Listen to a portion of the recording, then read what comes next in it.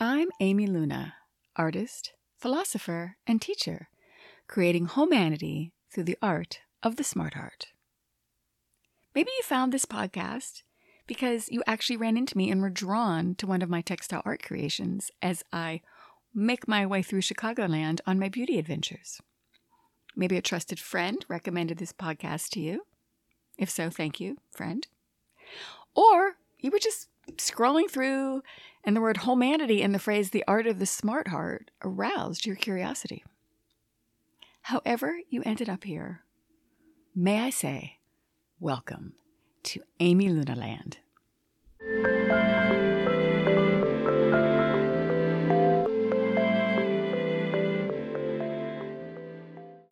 So a few weeks ago, I was traveling from Chicago to North Carolina. And I got to the airport in North Carolina, and I was at the baggage claim waiting to pick up my luggage. And this guy was sitting like 2 seats down from me. And I was wearing my Agnes de Mille dress, actually in honor of the choreographer Agnes de Mille. And he smiled at me and said, "That's a beautiful dress." And I smiled back and said, "Thank you." And then he said, "Where are you from?" And I said, "Chicago." He was waiting to pick up a friend that came in on the flight. So I said, "Chicago," like I flew in from Chicago. And he said, "Oh, because you seem like you're from somewhere else." And I laughed and I said, "I am. I'm from my own world." And he laughed too and said, "Of course, that's obvious." It's no secret to the people around me that I see the world through my own unique lens. One example.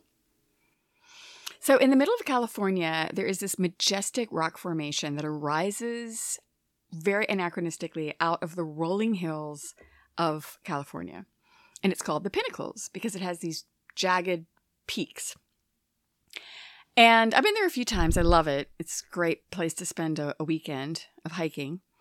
And I was there with a couple of friends of mine who were married. And it was Easter weekend, I remember, because my friend left a beautiful little Easter basket outside my tent in the morning, which was lovely. Anyway, so we spent all weekend hiking from the bottom to the very top where the raptors fly around the craggy crowns of the peaks. And when we got back home, we were sharing our photos with each other from the weekend. And they went first and they showed their slideshow. And then I showed my slideshow. And the husband of this couple says, "Were we on the same hike?" The reason being because what I focused on and what I noticed was so different than their photos that it felt like I was in a different place. And it was a place they wanted to be. And I am in a different place. And my hope here is through this podcast, Amy Luna Land, to invite you to join me where I am. Because it's a party.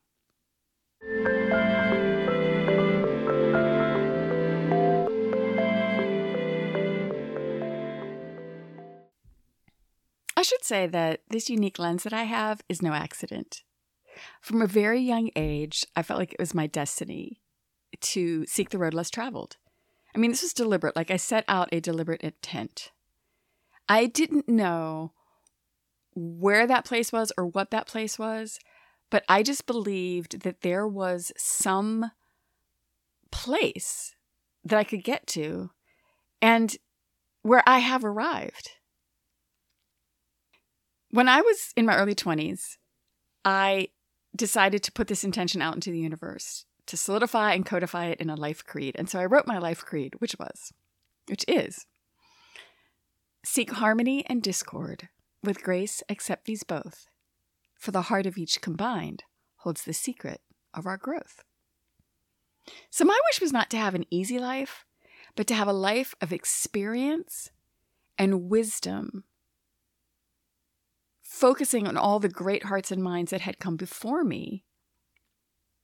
Like Isaac Newton said, "If I have achieved greatness, it's been on the shoulders of others," something like that. Hang on, I'll check the quote. Here we go. "If I have seen further, it is by standing on the shoulders of giants." So that's what I set out to do, to stand on the shoulders of giants in the hopes that I would see further.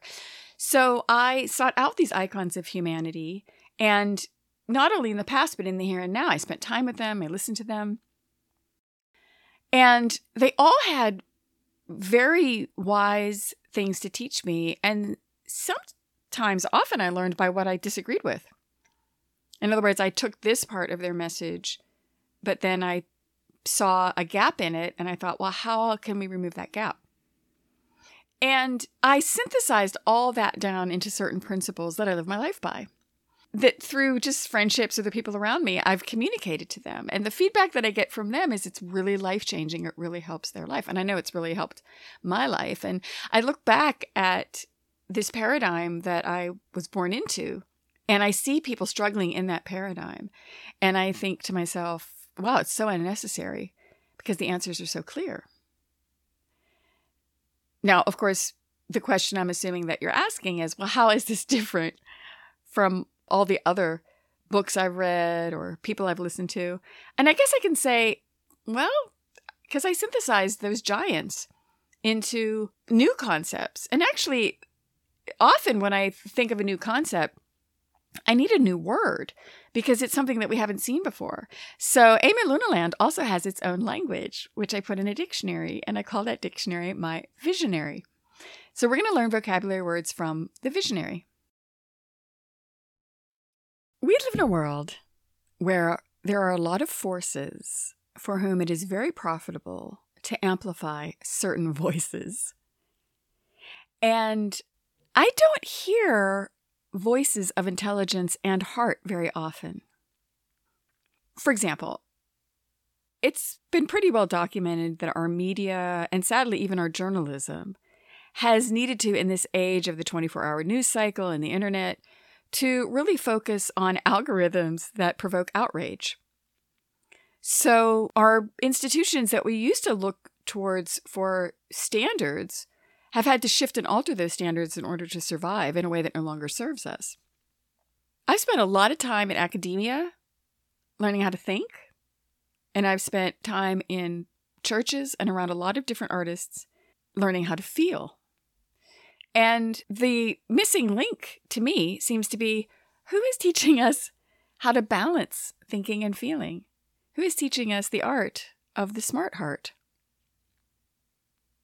People will often choose one or the other, head over heart. We sort of see head and heart as a battle in opposition to each other. Oh, head is rational and heart is emotional. It's unstable. It's weak. Or other people will say, oh, no, the head intelligence, that's manipulative and suspect. That has an agenda. And the heart is really where wisdom and compassion are. And that's part of what's consistent throughout our programming is that we're taught to see things in either or binaries. When the answer is, how can we develop principles that help us to balance a both head and heart? And that's why it's an art. Because depending on context, you have to balance your head and your heart to come up with clear and effective ways to see and be in the world.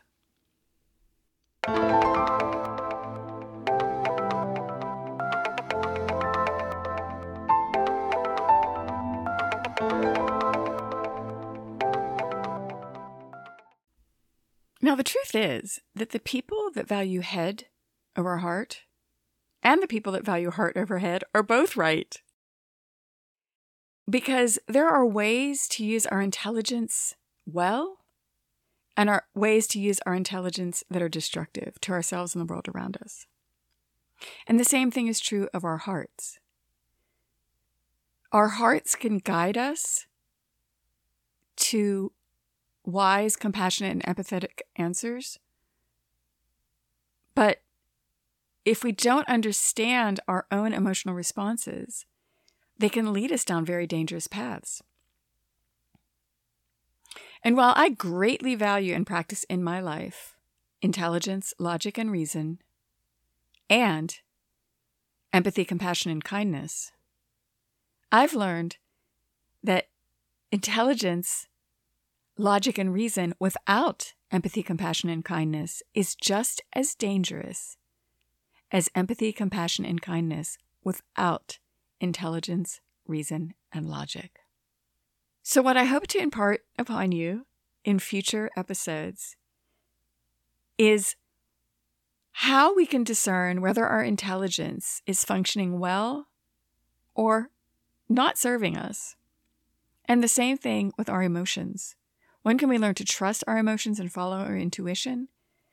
And when are our emotions leading us astray?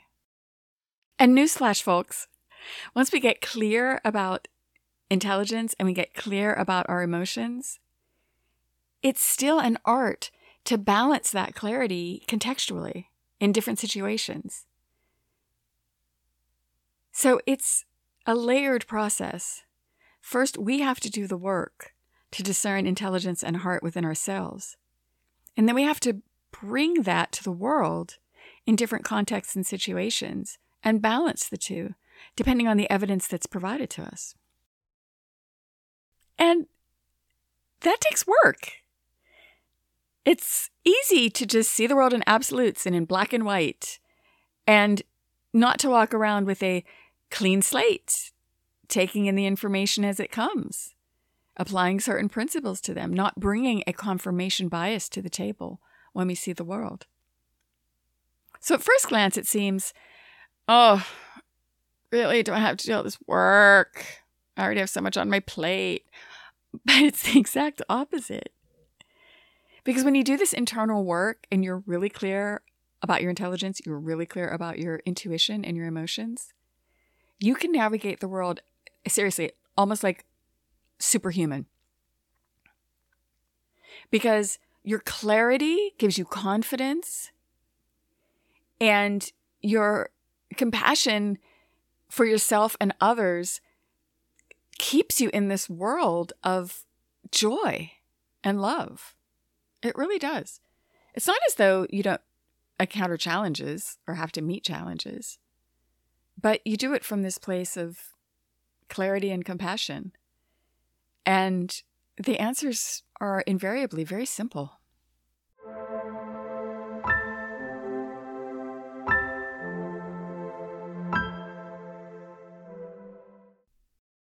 When we're operating with our full online, clarified intelligence and our awakened, joyful, calm, non-reactive emotional states,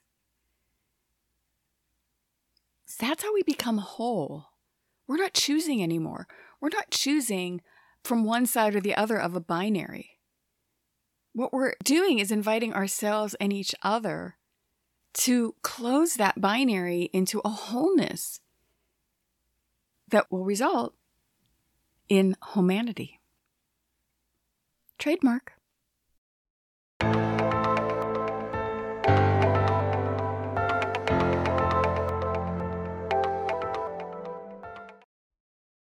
So if it isn't obvious already, we all have a mind and we all have a heart. So this message is for everyone. This message is talking about what we all have in common. Or as Maya Angelou said, we are more alike than unalike. If you placed 10 people together in a room of the most divergent demographics you can imagine, different ages, sexes, races, what have you, shapes and sizes, cultures, speak different languages, they would look very, very different. But if you brought a lion into the room, they would all start to look very, very similar. Or if they all stood in front of a redwood tree, they would all look very, very similar compared to the redwood tree. So we can choose to look at our differences. And sometimes our differences cause us challenges, and we need to look at that. But I think one of the ways we get beyond the challenges from our differences is to start looking at what's common to all of us. And that's a mind and a heart. And we don't really get an instruction manual on how they work, do we? But I have one. And I'm going to give it to you.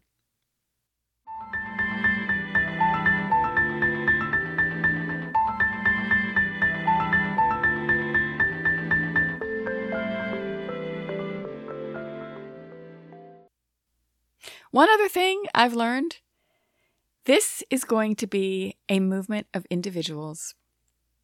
There's not going to be a group. I don't want to form a group. I want to form humanity. I want to give you an instruction manual to achieve humanity. But groups protect themselves. Institutions protect themselves. Believe me, I have tried to get this message out in groups and in institutions. And as an individual, challenging the status quo, I can tell you it does not end pretty. That's why I'm doing a podcast. Because as I've maneuvered my way through institutions and through groups, I've met individuals in those institutions and in those groups that are frustrated with the status quo, but are just one person in that institution. But I see all of those people who are ready to hear this message, and I know who you are. I can almost tell who you are when I meet you. It's people that are used to what I call introspection, self-examination. Maybe you've had an incredible challenge in your life that you've met well, and that has caused you to have that sense of introspection.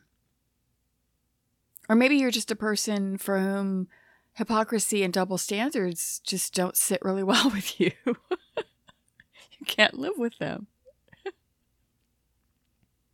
But I've encountered these individuals, and what I want to do is reach out to each of you who I see as stars in the night sky, scattered, beauty stars, and to seed each of us with these ideas and principles. Because one thing that I have learned is one voice can make a difference.